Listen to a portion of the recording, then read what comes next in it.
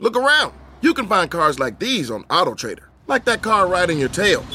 Or if you're tailgating right now, all those cars doubling as kitchens and living rooms are on AutoTrader too. Are you working out and listening to this ad at the same time? Well, multitasking pro, cars like the ones in the gym parking lot are for sale on AutoTrader. New cars, used cars, electric cars, maybe even flying cars. Okay, no flying cars, but as soon as they get invented, they'll be on AutoTrader. Just you wait. AutoTrader. Whether you're a morning person or a bedtime procrastinator, everyone deserves a mattress that works for their style. And you'll find the best mattress for you at Ashley. The new Tempur-Adapt collection at Ashley brings you one-of-a-kind body-conforming technology, making every sleep tailored to be your best. The collection also features cool-to-the-touch covers and motion absorption to help minimize sleep disruptions from partners, pets, or kids. Shop the all-new Tempur-Adapt collection at Ashley, in-store or online at ashley.com. Ashley, for the love of home.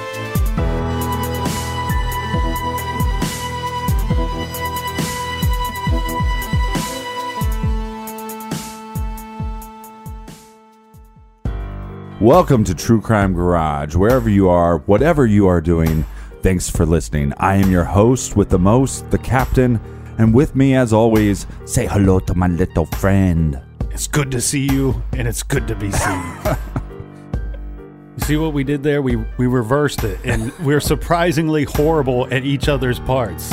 I think I'm worse. I think it took the captain like a million tries. Maybe 300.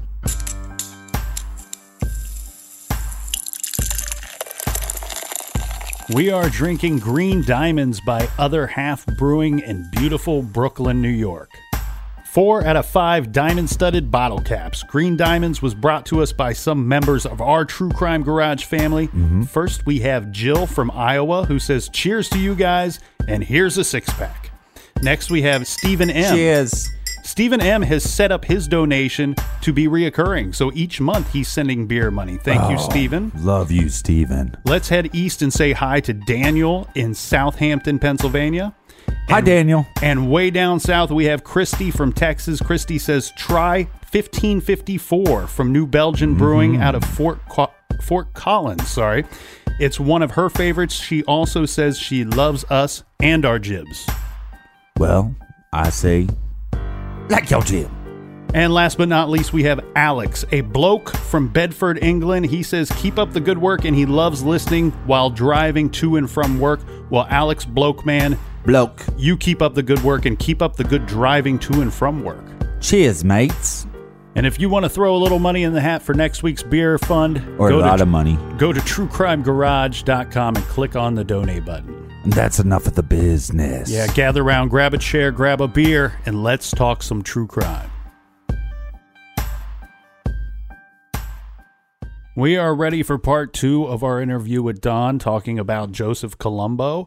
Just a little recap here. At the height of Joseph Colombo's influence, on June 28th, 1971, he was shot while standing inside a press barricade at Columbus Circle a few hours before an Italian-American civil rights rally. The shooter, Jerome Johnson, was immediately subdued and handcuffed by police. Johnson had posed as a cameraman with official press credentials. Minutes after Johnson was subdued, he was shot and murdered while still handcuffed and surrounded by a sea of New York Police Department members. Joseph Colombo would survive the attack or the attempted assassination. He would end up in a coma for roughly about 7 years. Yeah, and we know who the shooter is, but who was operating the strings, on the puppet? What was the motive, and was this a hit? Was this a lone gunman? Was this a hit? Was this a conspiracy by the government? We're going to dive more into that right now. And the other thing, too, here, Captain, we got Jerome Johnson, who's killed after the shooting, and his murder's unsolved as well. So hold on tight. Here it comes, part 2 with Nick and Don.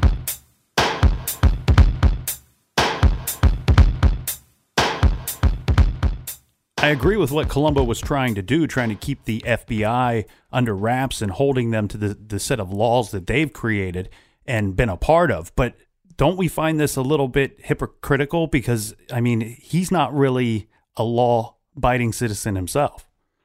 I mean, if you were to take everything in hindsight and look at all of it, was he the person that was supposed to be championing this cause? And you know, the answer has to be yes, because who else had the balls and who had the courage and who had the people behind organized crime to make something like this happen? But yes, when you're looking at this through the if you look through, it depends on what scope you're looking through this. If you look at it through the microscope, you're saying, no, this is not Joe Colombo's job. Joe Colombo is a criminal. Joe Colombo could have killed people. We just need to attack and go after people like him. And then if you do, if you cut him off from doing this, you know, did you have any community leaders at the time that would fight for something like this? So I think because what was happening to him and to his family and the fact that he may have been in this storm was the reason why he knew how hard you had to fight against these people to stop all this from happening. And it's really difficult because you have to compartmentalize who you believe Joe Colombo was. Can you be the type of person that wakes up in the morning, goes to work, collects money on a number racket, let's say, and I'm just putting this all out as an example. These aren't things that I know that he was doing, but you know, collecting on loan sharking and then going into the FBI and saying, hey, you guys are, you know, you can't come and search my home without a warrant, and you shouldn't be wiretapping my phone, and you shouldn't, you know, have people sitting in a car watching people go to eat, and that's not what taxpayer money should be for. So it's definitely a thing that leans into, is he a hypocrite for doing this? But I have to say that, you know, the reason that he's doing this is because I think his family is a victim of this, so he has to do this. I think he was backed into this. So Joe Colombo decides to pick a fight with J. Edgar Hoover, one of the most powerful men in America. That takes some balls. Yeah, Joe had no fear. That was definitely something a lot of people had told me about him. You know, he was short in stature, but he was very large in heart and strength. And this was a guy that he went after probably the scariest human being in the United States at the time, above the president. And when he did this with intelligence. He knew that the strength of the people and the mob, meaning the folks, you know, like Roman mob, could change things in society. And what really probably affected the FBI and the Justice Department was when Joe made an example. And he marched 200,000 people into Columbus Circle and then rallied and took tens of thousands of those people to the FBI offices. And it started getting to the point where the crowd control was not even able to be handled by the police department.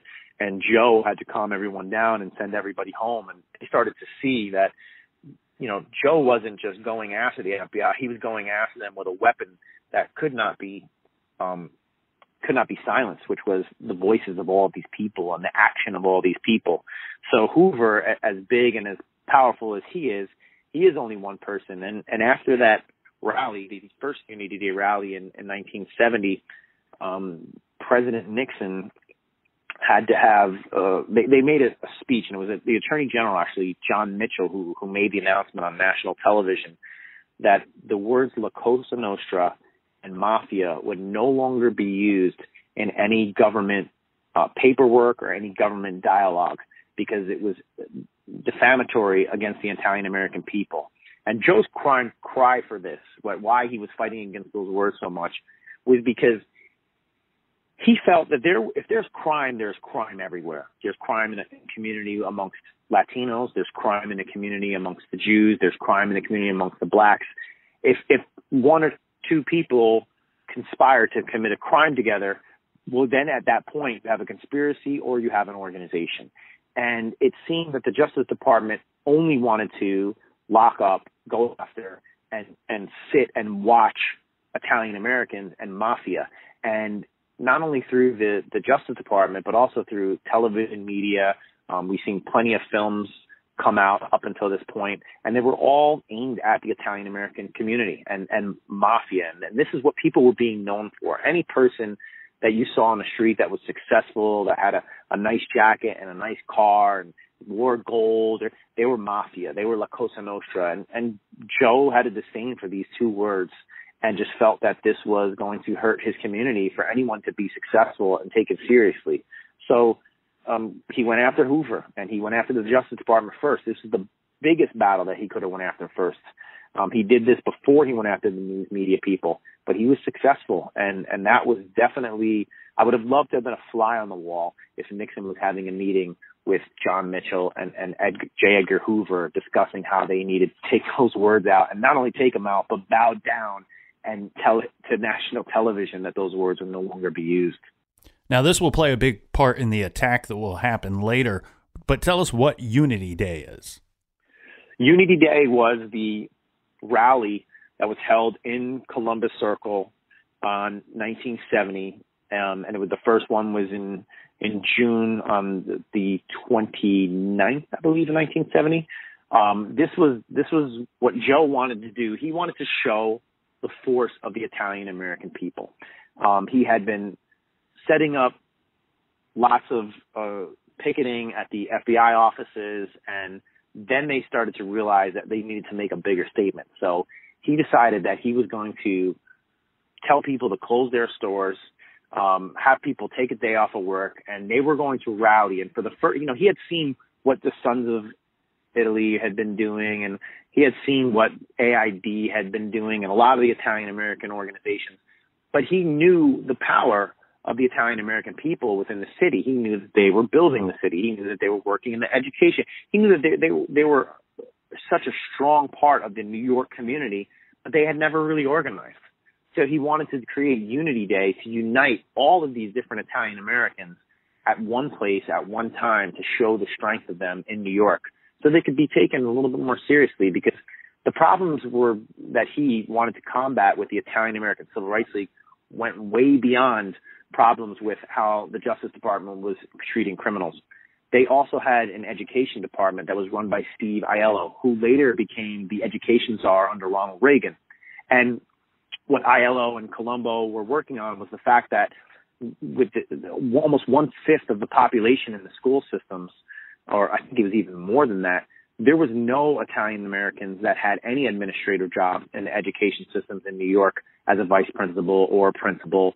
And they wanted to see some change. They wanted action, just like affirmative action. They wanted to see Italian Americans in positions of power, so that they can have a voice. And they also wanted to help what was a major drug problem that was going on in the city for a lot of the youths in Brooklyn, Queens, and Bronx at the time. And as Joe started to learn more and more going around as a community leader, he saw that if they could organize, and if the Italian American Civil Rights League could be a strong force, they could start knocking these problems out that the government may not be able to help knock out, but community can as a whole. And one of the major cases that they helped with, there was a young lawyer that was fighting, I don't know if you're familiar with the 69 Corona Homes case, where they were doing eminent domain, and they were going to knock down these 69 homes in Corona, Queens, so that they could put up school systems.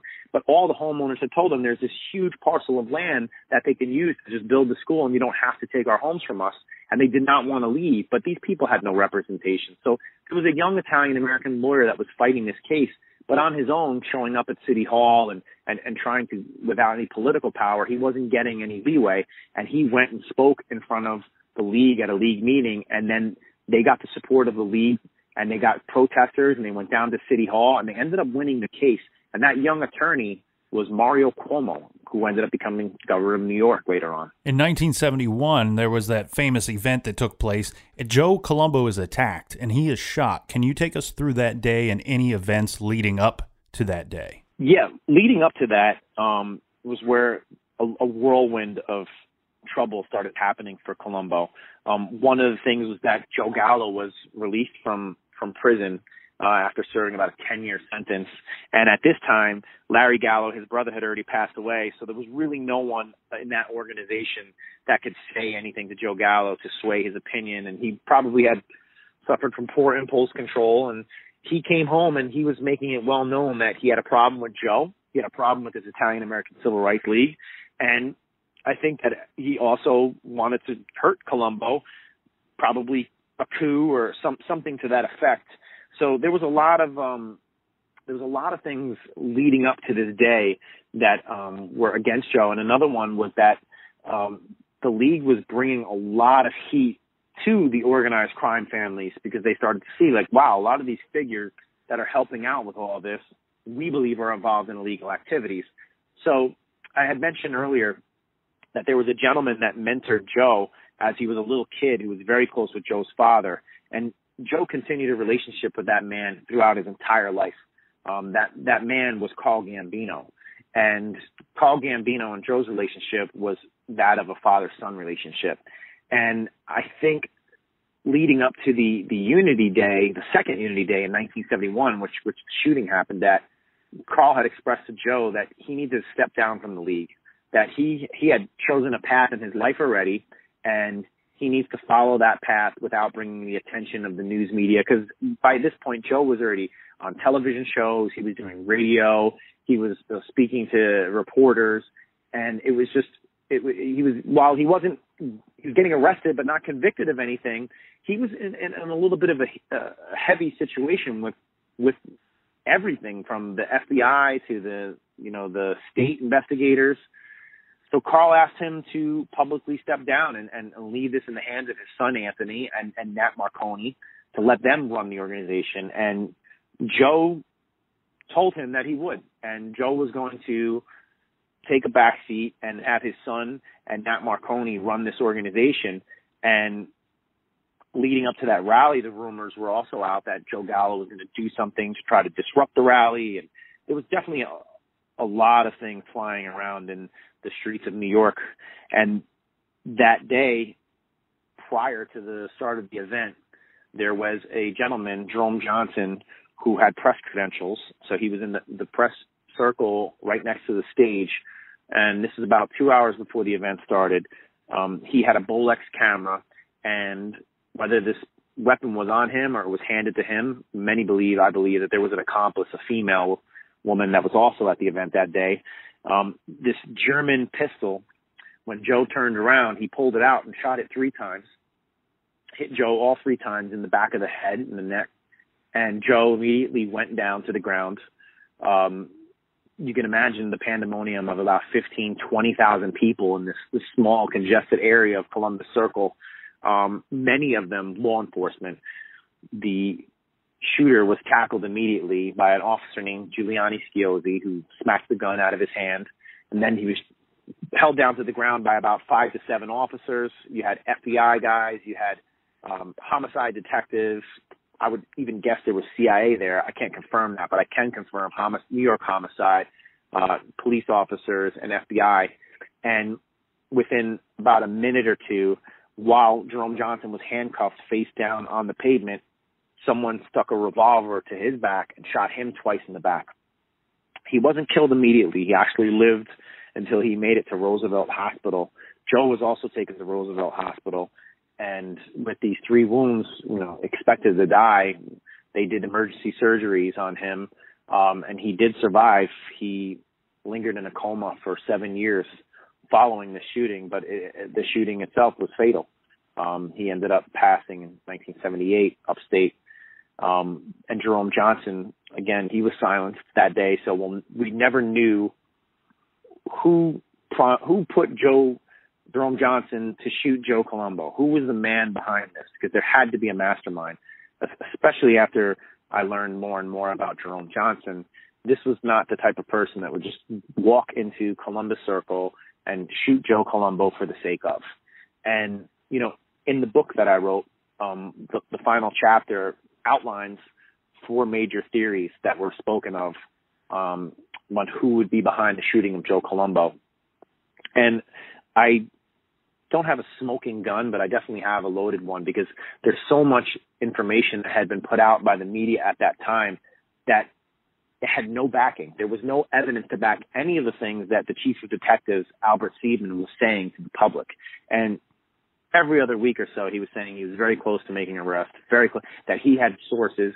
Seidman never revealed his sources. He never made an arrest. And even what Seidman was saying and who Seidman was saying was behind the shooting, the head of the Organized Crime Task Force, Dennis Holman from the FBI, was countering what Seidman was saying, telling him that this was not possible, that this was not that style of mob hit that he believed it was, for a specific amount of money.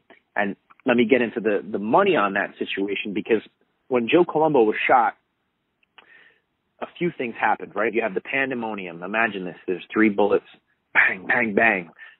Jerome Johnson gets tackled. Within a minute, bang, bang. Jerome Johnson shot in the back. As the police are trying to secure a crime scene, the only thing that they could do with so many thousands of people around there was they grabbed the guns that were used. There was another gun laying on the floor. There was a briefcase laying next to Colombo. And if you look online, you can see a lot of these photos. Getty Images probably has them. So when they went to the hospital, Giuliani Schiozzi, who I interviewed, the police officer that tackled Jerome Johnson and rode with him in the medical vehicle to Roosevelt Hospital, he sat with Jerome Johnson in the room when they came in and placed a toe tag on him. And he also had these 2 pistols and these 2 briefcases. And within those briefcases, Schiozzi knew that there was $40,000 in one briefcase, and then the other briefcase had another set amount of thousands of dollars, a little bit less. Albert Seidman came in that day, looked at Jerome Johnson's body, looked at Schiozzi, and he had his homicide detectives with him. And while Schiozzi said he never saw Seidman touch the guns, touch the money, when he walked out of the room, the money was gone, and that money never made it into the evidence lockers. And Seidman always said he knew how much the hit was for. It is my belief that Seidman knew how much the hit was for, because he thinks someone walked into Columbus Circle and dropped $40,000 there, so Jerome Johnson would what? Shoot Joe Colombo in front of thousands of people, and I believe over 1,000 police officers were there that day, grab a briefcase and walk off with the money. This theory and what Seidman believes happened that day is very pedestrian. And I loved his book, Chief, and I think he's been behind a lot of great investigations in New York City, but this just never sat right with me. And this was also, reading Chief and reading other books was one of the reasons I wanted to write this story and talk about Joe Colombo, because this is a cold case. We're talking 40-something years ago. This is an unsolved murder in the streets of New York. While the murder is solved in the pedestrian sense that, yes, Jerome Johnson is the shooter of Joe Colombo and Jerome Johnson is dead, we don't know the plan. We don't know the blueprint of why all of this stuff happened. And, when I learned about COINTELPRO and I learned about Hoover and the dirty tricks that he was doing in the government against our own citizens, Hoover had learned all of this stuff from CIA, and he had learned what we were doing in Iran, and he had learned what we were doing in all these other countries with counterintelligence, and he was applying it here to the U.S. to make sure that our political system was not affected. So if there was any political dissidence, they had tactics that would go in to disrupt those organizations. And there's documentation of these tactics, everything from sending letters to communists that there was organized crime people that wanted to bomb their buildings to create tension between communists and organized crime people. And these were all the things that Hoover was doing. And I have to think that if this is the stuff that I'm reading in actual FBI documentation, what was the stuff that was said and spoken about and done that wasn't printed on an FBI document? And this was a lot of the interesting stuff that I discovered doing the investigation side, which I did about 2 years of investigation and interviews before I even started writing the book. And I just had to believe that there was so much more going on for the political and the government and the FBI side for Joe Colombo's murder than just to believe John Q. Public's story that this was a power struggle, and Joe Gallo hired a black person because he met black people in prison, and Jerome Johnson shot him. And then Jerome Johnson gets shot, and then a year later, Gallo dies, and that's it. Case closed. Boom, let's move on. Wow. So let me get this straight. We have this attack. It takes place in front of thousands of people. 2 guys are shot. They're rushed to the hospital. One of them dies. There's 2 guns recovered. And then there's money, but it's lost.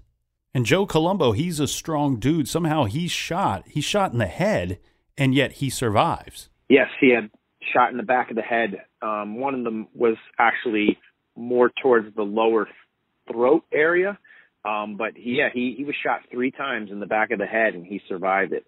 So just to get a clearer picture here, we have 2 people that have been shot. One is the shooter of the first victim. Are they both taken to the same hospital, or are they both taken to Roosevelt? Yes, both shooting victims were taken to Roosevelt. Joe upstairs to ICU immediately to have emergency surgery. And as I was told, Jerome Johnson died either right at arrival or a few moments after arrival at Roosevelt. So Joe Colombo survives the attack, but his shooter, Johnson, is dead. Now, Colombo lives for years. We don't know what Johnson would have said about this attack or who was involved or what the motives could have been for the shooting, but Colombo's still alive, but he's in a coma for years. 7 years after the attack. 7 years, and I wouldn't say that this was just a coma, because as Anthony has told me, he had the ability to move his hands and fingers, and I do believe that there was communication that happened with him and his family members throughout those 7 years, and there were many surgeries as well. So I'm pretty sure that this was something that even people in the organized crime world and in the FBI were very afraid that Joe was going to recover from this and come out, and he needed, for a lot of people, he needed to be silenced. They needed this to be a murder. They didn't need this to be a shooting that he ever recovered from, because I do believe that, like a lot of the assassinations that we have seen, from Bobby Kennedy to JFK to Martin Luther King, when we see a leader that has the control of the people and his opponents are trying to defame him and trying to ruin his name and ruin his credibility, and they cannot. And this is what was happening for the 365 days before Joe's death.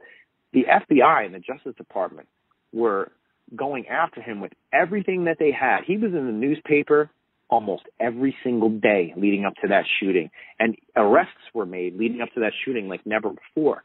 But he was the Teflon done. There was nothing that was affecting his power amongst the people. And when you have the power of the people, you have all of the power. And this is what I would believe would be the breaking point for the Justice Department and for an organization like COINTELPRO and for Hoover to have to say, this man has to go. This man needs to be taken out, like the Black Panther leader, like Martin Luther King, like anyone that has power that they cannot tap into.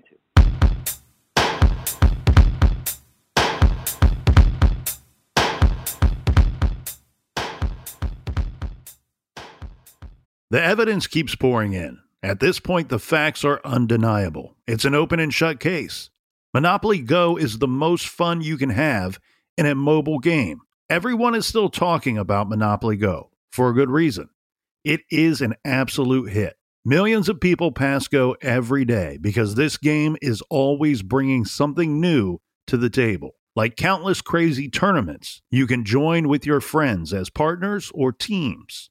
Or timed events offering bonuses like massive multipliers or rent frenzies to help you get huge rewards.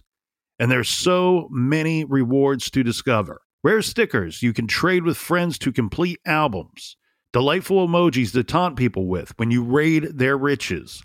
Unique playing pieces and so much more. The verdict is in. With Monopoly Go, there's something new to discover every time you play. So don't miss out. Go download it now free on the App Store and Google Play. This show is sponsored by BetterHelp. We all carry around different stressors, big and small. When we keep them bottled up, it can start to affect us negatively. Therapy is a safe space to get things off your chest and to figure out how to work through whatever's weighing you down. If you're thinking of starting therapy, I highly recommend that you give BetterHelp a try.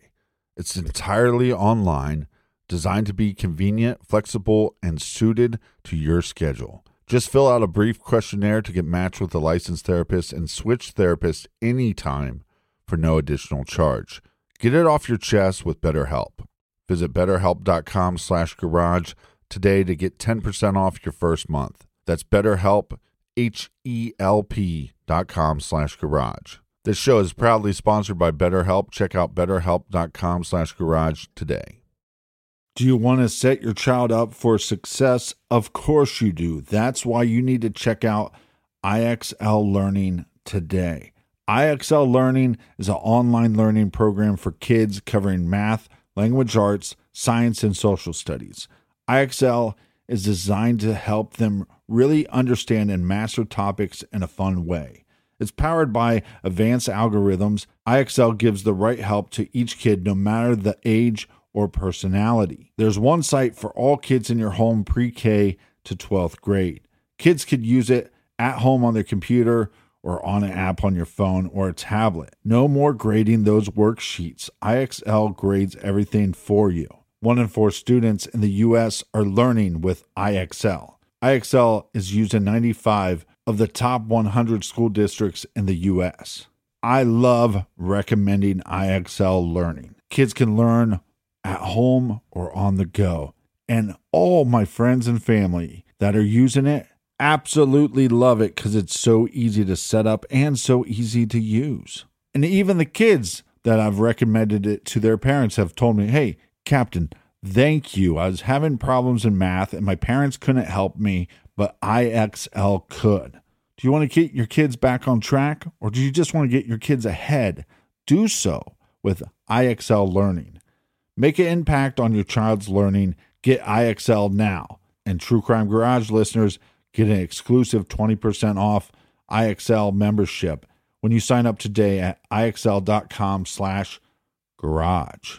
Visit IXL.com/garage to get the most effective learning program out there at the best price. Check out IXL.com/garage today. Warmer, sunnier days are calling.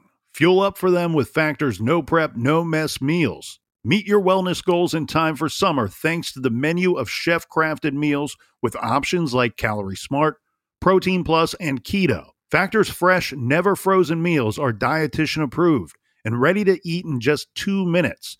So no matter how busy you are, you'll always have time to enjoy nutritious, great-tasting meals. With 35 different meals and more than 60 add-ons to choose from every week, you'll always have new flavors to explore. Crush your wellness goals this May with dietitian-approved meals and ingredients that you can trust. Make your day delicious, from breakfast to dessert. Stay fueled with easy, nutritious options. Treat yourself to restaurant-quality meals that feature premium ingredients like filet mignon, shrimp, and blackened salmon. I am new to Factor, and I have been loving every minute of it. I have a problem, and it's called lunch. Some days I need to pack a lunch, and some days I work from home. Whether I'm at home or whether I'm on the go, Factor is fueling my lunch from now on. Head to factormeals.com/truecrimegarage50 and use code truecrimegarage50 to get 50% off your first box, plus 20% off your next month. That's code truecrimegarage50 at factormeals.com/truecrimegarage50 to get 50% off your first box, plus 20% off your next month while your subscription is active.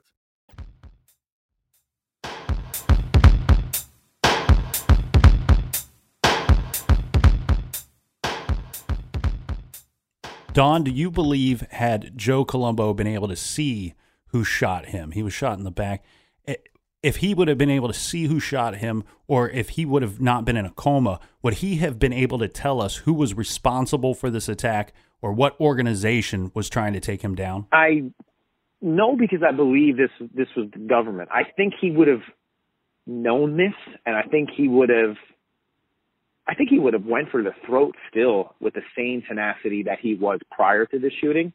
But I don't think that he would have had, I think it was, the plan obviously was successful, because here we are 40-something years later, and even after, Hoover had passed away and they learned about COINTELPRO and they learned about all the illegal activities, and I don't want to say his name wrong, but Senator Kefauver had the hearings in 1978 where FBI members that were active in the 60s and the 70s had to come and speak about the illegal activities.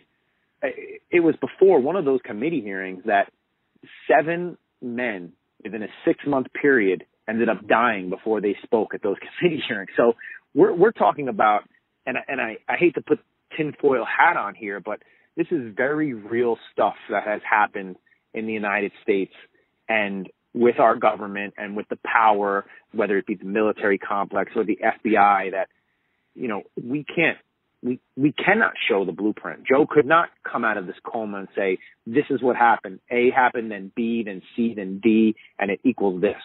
And I think that's the biggest problem with any of the people that are out there today, that they can't believe any of these stories, is because we don't have enough evidence.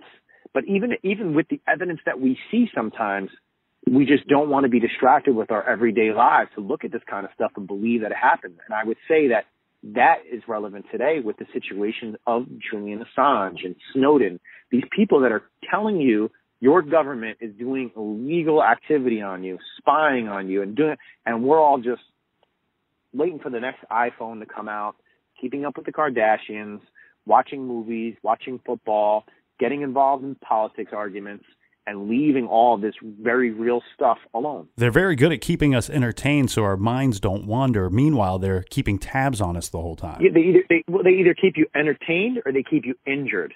And how they keep us injured is we're either financially injured or we're injured by our health.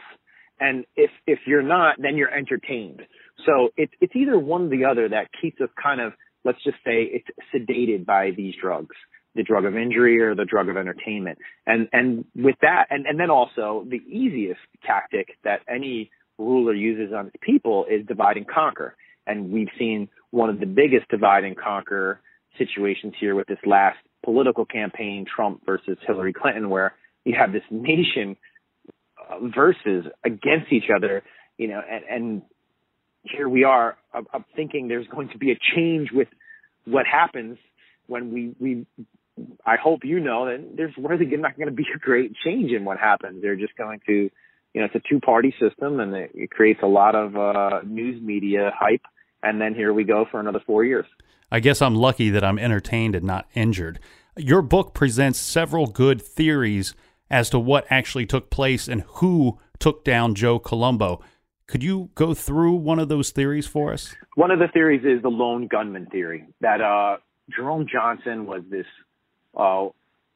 wandery kind of, in the weeds human being who wanted to be a filmmaker and just wanted to be someone that people knew his name. He wanted his, 5 minutes of fame. And he had done all these. He was a criminal. He was arrested many times, and I show evidence also in the book that it's to surprise that he was even out in the streets and not locked up at the time of the shooting, because he must have, there's things that he was arrested for that he should have gotten jail time that he didn't. So the lone gunman theory, as I'm investigating that, I'm starting to see more and more that there was probably someone in the Justice Department helping him along. And the lone gunman theory states that he had plane tickets to travel out of the country, and he would rent this Bolex camera with $2,000 that he didn't have in Boston a few days before, drive down to New York City, take the Bolex camera in. He got himself fake press credentials, and he had this German pistol, and he goes and he shoots Joe Colombo, and he was either going to walk off or it was a suicide mission, jihadist. And I look at that theory and I think it just doesn't add up. And then you can always go and pull the insanity card and just say, well, insanity does not add up. Insanity is just insanity. There is no motive needed. It is just because the man is crazy. But that doesn't add up either, because he didn't make crazy moves. He wasn't a lunatic. He wasn't someone that showed signs of a lunatic. He was just someone that wanted to be someone. He wanted to be a filmmaker. He had a lot of women that he slept with and used for different things. And this is not a lunatic. He was a charismatic dreamer. So the lone gunman theory never sat with me. The other theory was the Gallo and Gambino theory, which was that Gallo had gotten the blessing from Carl Gambino to send a shooter into Columbus Circle and kill Joe Colombo. Now, with this theory, the holes that are in it, and that's what instead of saying why the one theory works more than the other, mine was kind of the analyzation of taking away why this doesn't work. And the first thing that I noticed about the Gambino-Gallo theory was just that the commission, let's say, the Organized Crime Commission, they would sanction hits. And if Gambino was sanctioning Joe Colombo to be murdered in Columbus Circle in front of 20,000, this is against what the commission does. They put a law into effect after the Casa Limoreira Wars that mob murders would not be public murders anymore. And you could see, if you look throughout history, that people were shot in a bar, people just disappeared. There was no more public display of murder until the 1990s when Paul Castellano was shot in front of Sparks Steakhouse because John Gotti wanted to bring back the old school style of murder. Now, even that in itself, a public display of murder, is not what we're talking about here. We're talking about Carl Gambino commissioning Joe Gallo to commission a non-organized crime figure, Jerome Johnson, a black man, to go into Columbus Circle with a gun. We don't know what this guy's marksmanship is like, and shoot this gun with 20,000 people standing around, including the women and children of organized crime people and anyone in the Italian-American community and police officers. So for someone who is respected and probably goes down in history as one of the smartest organized crime leaders in our history, Carl Gambino, for him to be involved in this plot, I cannot believe it. I can't think something like that is true. It just doesn't add up. And not only me, but this is where the FBI leader, Daniel P. Holdman, was challenging Albert Seidman about the murder. So there's a lot of stuff with that theory that just didn't add up to me as well. There's got to be a second motive here. I mean, Colombo does not strike me as the kind of person that's very hard to get to. I mean, he's very public. He's out there all the time. Why does this murder have to take place in front of thousands of people? I mean, is there a second motive behind making it a public murder? Well, now I'll go and I'll just ask you and I'll ask the listeners out there, where have we seen this before? Again, if this is an organized crime and the organized crime figures want to see Joe Colombo silenced, they're going to do this the way that they've silenced other leaders and organizations as well. And they're just going to make him disappear. And with the Gallo motive, and there's a book out there called The Five Families by Pete the Greek Theopolis. And I actually, in my book, you can read a lot about what I'm going to cite from that book as well.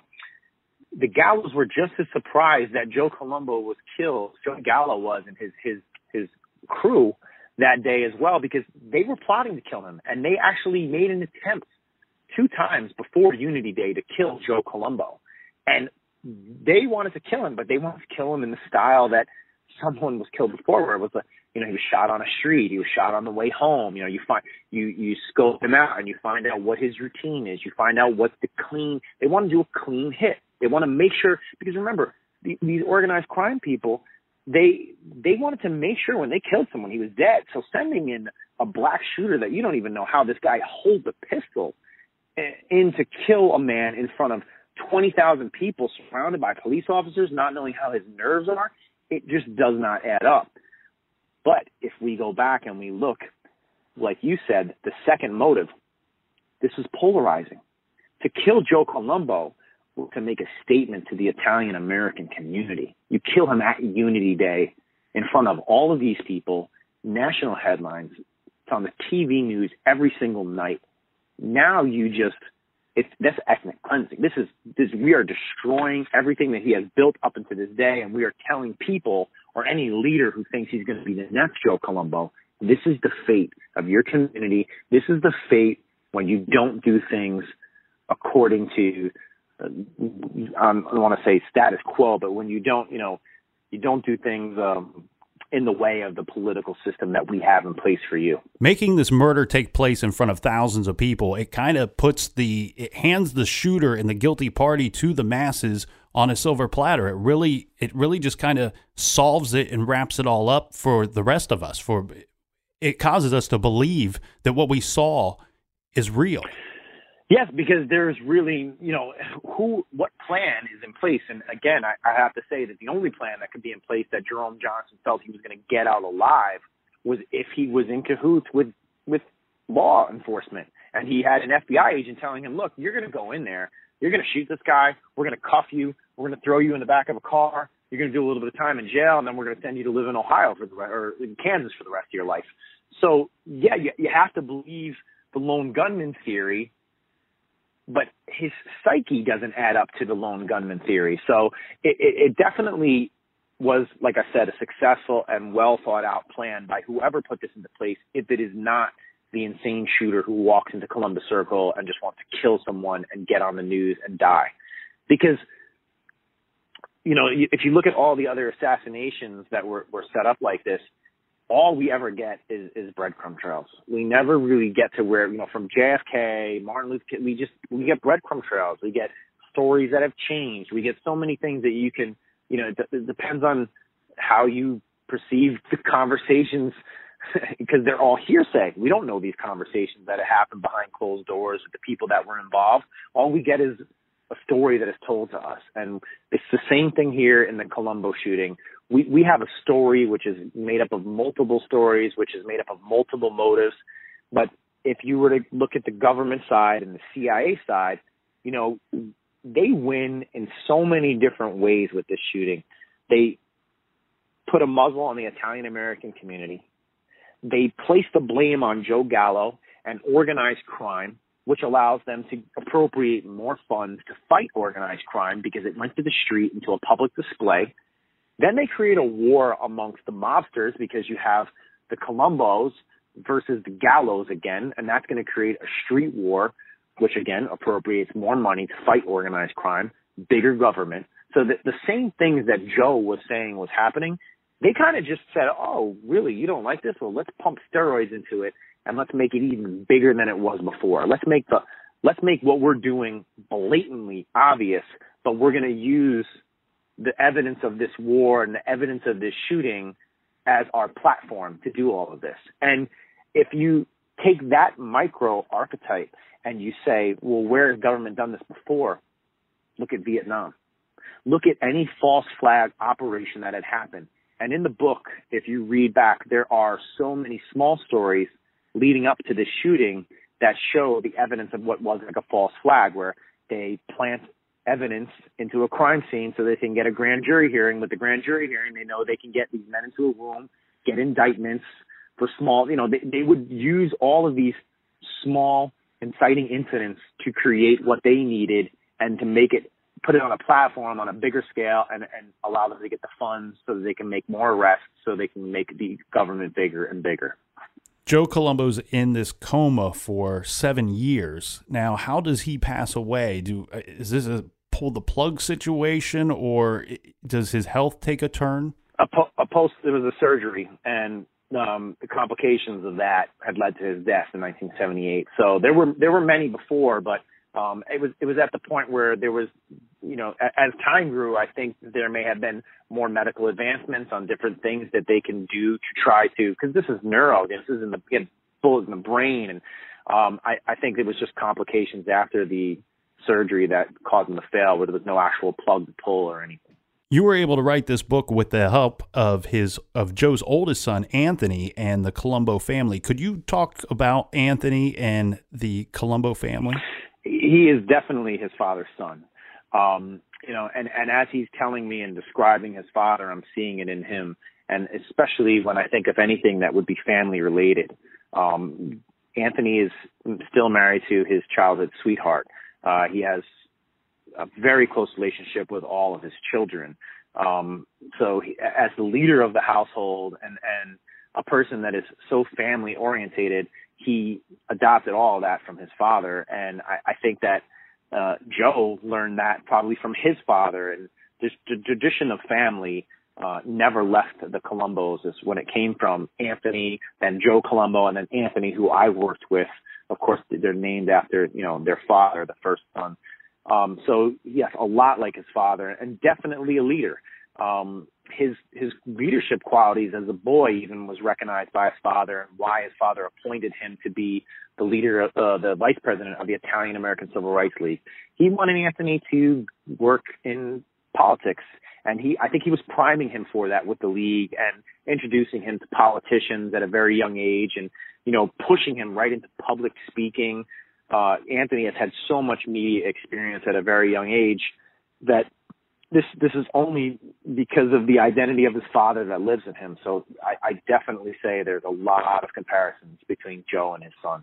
Was there any apprehension on your part going into this? You are writing a book that's dealing with a powerful event that could implicate some powerful organizations. We have the FBI and the crime families. Was there any apprehension on your end? I think there's no real line that you cross going into something like this. Like, this is definitely something I'm passionate about, and I'm passionate as a writer, and I believe stories need to be told, no matter how graphic, no matter how popular they are or unpopular they are. So I think as this story happened, and in the beginning, do I believe the FBI did it? Okay, well, I'm just in the shallow end of the water. All of a sudden, you end up and you're in the deep end with what you're saying, which is, there's some real heavy people and some big players involved in the story that I'm telling, and you don't really respect it in the beginning, but then once you're in it, you have to have the same respect for storytelling as you do, or just, go swing a hammer or get behind a desk and do something else. So I think that it just came to be what I wanted to tell and keep telling. So I didn't have any apprehension in the beginning, but I definitely felt the gravity of the situation as I got further and further. Well, I want to thank you, Don, for coming on the show and talking about your great book, Columbo, The Unsolved Murder. Nick, I appreciate you. This was great, and I hope I did well for you and for the show, and I really appreciate you picking this and making time for me.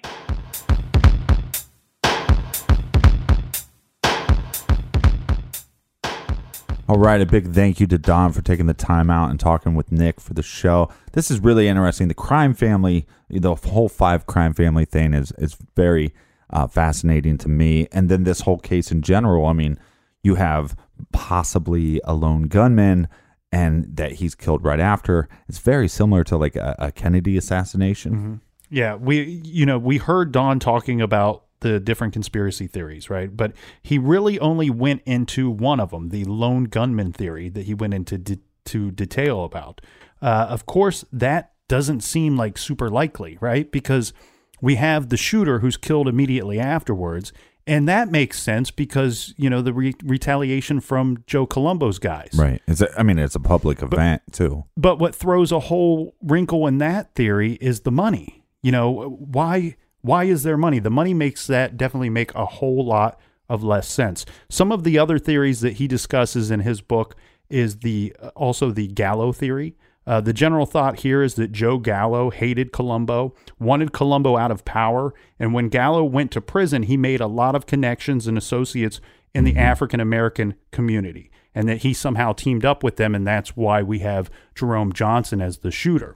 Another theory is the Gambino theory. There's also the Brat theory, and Brat stands for the Black Radical Attack Team. And, of course, there is the FBI-CIA theory. Oh, yeah, which is a very interesting angle. And I've been listening to this book, audio tapes. Well, I call it audio tapes. I guess it's audio books. But it's definitely interesting, something that I've been diving into this week. And a real quick update here, Joe Gallo. Whether or not Joe Gallo had anything to do with Colombo's shooting, Colombo would end up outliving crazy Joe Gallo. Yeah, Gallo was shot several times in 1972 in a New York City restaurant. This is when a gunfight broke out. He and his bodyguard were there. They were attacked in between seafood courses by several mob members. Crazy Joe Gallo was killed at the age of 43. So, of course, the recommended reading is Columbo, The Unsolved Murder by Don Capria and Anthony Columbo. And again, this is Anthony Columbo telling his whole story about his father and his family to Don. And because there's a lot of things that don't come out in the news about this shooting. You know, we hear about the shooting, we hear about the mob boss, but this is a guy that was a great husband. He was a great father. He was a community leader, and he was gunned down. He was murdered, and he was also fighting for equal rights. Yeah, and the whole thing is unsolved. And at the time of the case, you have the one of the lead detectives who has an opinion on what took place, and then you have the leader of the he's like the mob detective. And they have two different versions of what they think happened and how it went down. So that's cause to want to investigate this further. So check out Columbo, The Unsolved Murder, and you can do that by going to our website, truecrimegarage.com, and click on the recommended page. And as you can see, sometimes we release one show a week, sometimes it's 2 a week. 1 week we did 3. Quit guessing how many shows we're going to come out with. Quit refreshing on your device. No, don't quit refreshing. Just subscribe, so they're already there waiting for you when you're ready to listen. And so hopefully us putting out 2 episodes this week helped you through your work week and your commute, because you guys mean a lot to us. All right, now you did the lead in, so you have to do the lead out. Let's hear him try it. All right, be kind, be good. No. Okay, try it again. What is it? Until next time. Until next time. Be kind, be good. That's terrible. Until next time, be good, be kind, and don't litter. It's close enough, bro.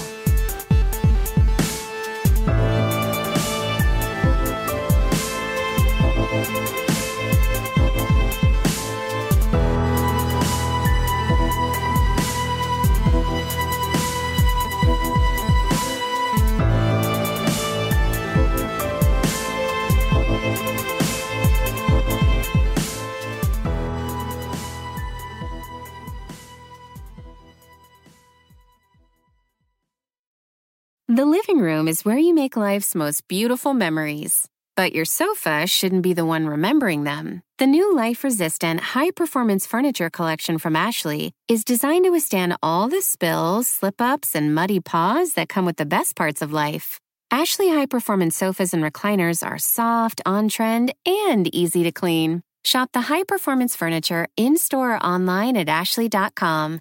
Ashley, for the love of home.